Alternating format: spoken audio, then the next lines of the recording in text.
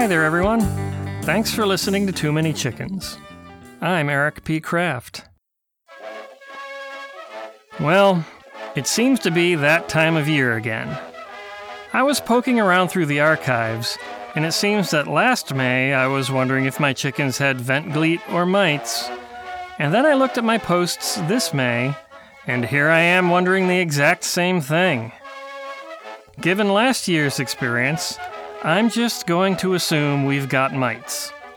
And I don't really need to assume, because I know the importance of chicken butt inspections, and I'm seeing feather loss in that area, and that's the evil calling card of the mite. They seem to be the obnoxious summer renter of the chicken butt resort town. The question then becomes what to do.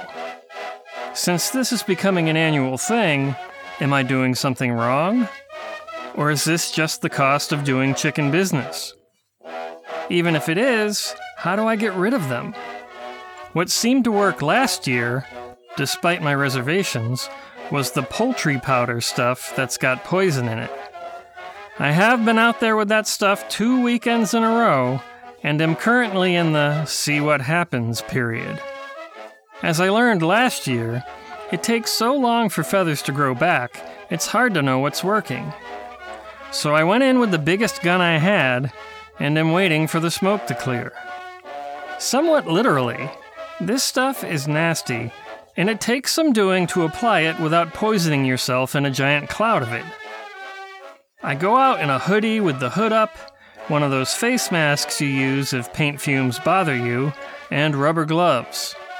I climb into the coop and powder every bird, which can be tricky since after one or two get done, the others get the memo and try to hide behind each other in the corner. Then, as I am covered in poison, I immediately go into the bathroom, throw all my clothes into the washing machine, and take a shower. It does worry me that I protect my own breathing holes, but can't do anything for the chickens. They don't make little beaky respirators, so this is how it has to go. There's ventilation in the coop, and I don't throw it in their faces, but I feel pretty bad about the whole situation. Not as bad as I would if I let them be eaten alive by mites, though, so this is what it comes to.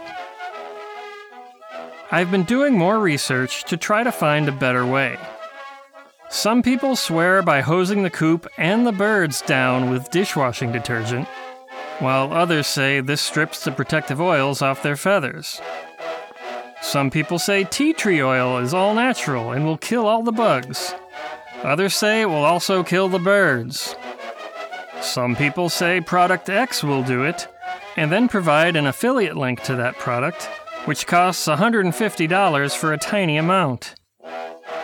This all is reminding me of how it is I came to use diatomaceous earth, which some people also malign, and the poultry powder.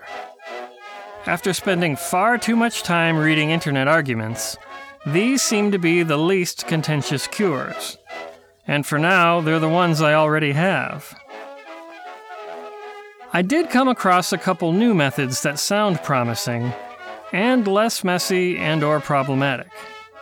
I don't like to drop name brands. Unless these brands want to pay me to do so, please see the contact link on this page if this is the case. But these seem to be pretty specific things. One is called Poultry Protector. It's a spray, and I'm pretty sure I've seen it at our local feed store. You spray the coop and the butts, and that's allegedly that. It's cheap enough that it's worth a shot. The other is something called Red Stop Solution. You put it in their water, and it somehow makes the chicken's blood unattractive to mites, but will not mess up, by which I mean poison, their eggs. It's a little pricey, but just putting it in the waterer seems less traumatic for everyone involved. It might be worth the cost to save whatever dignity I have left, assuming there is any.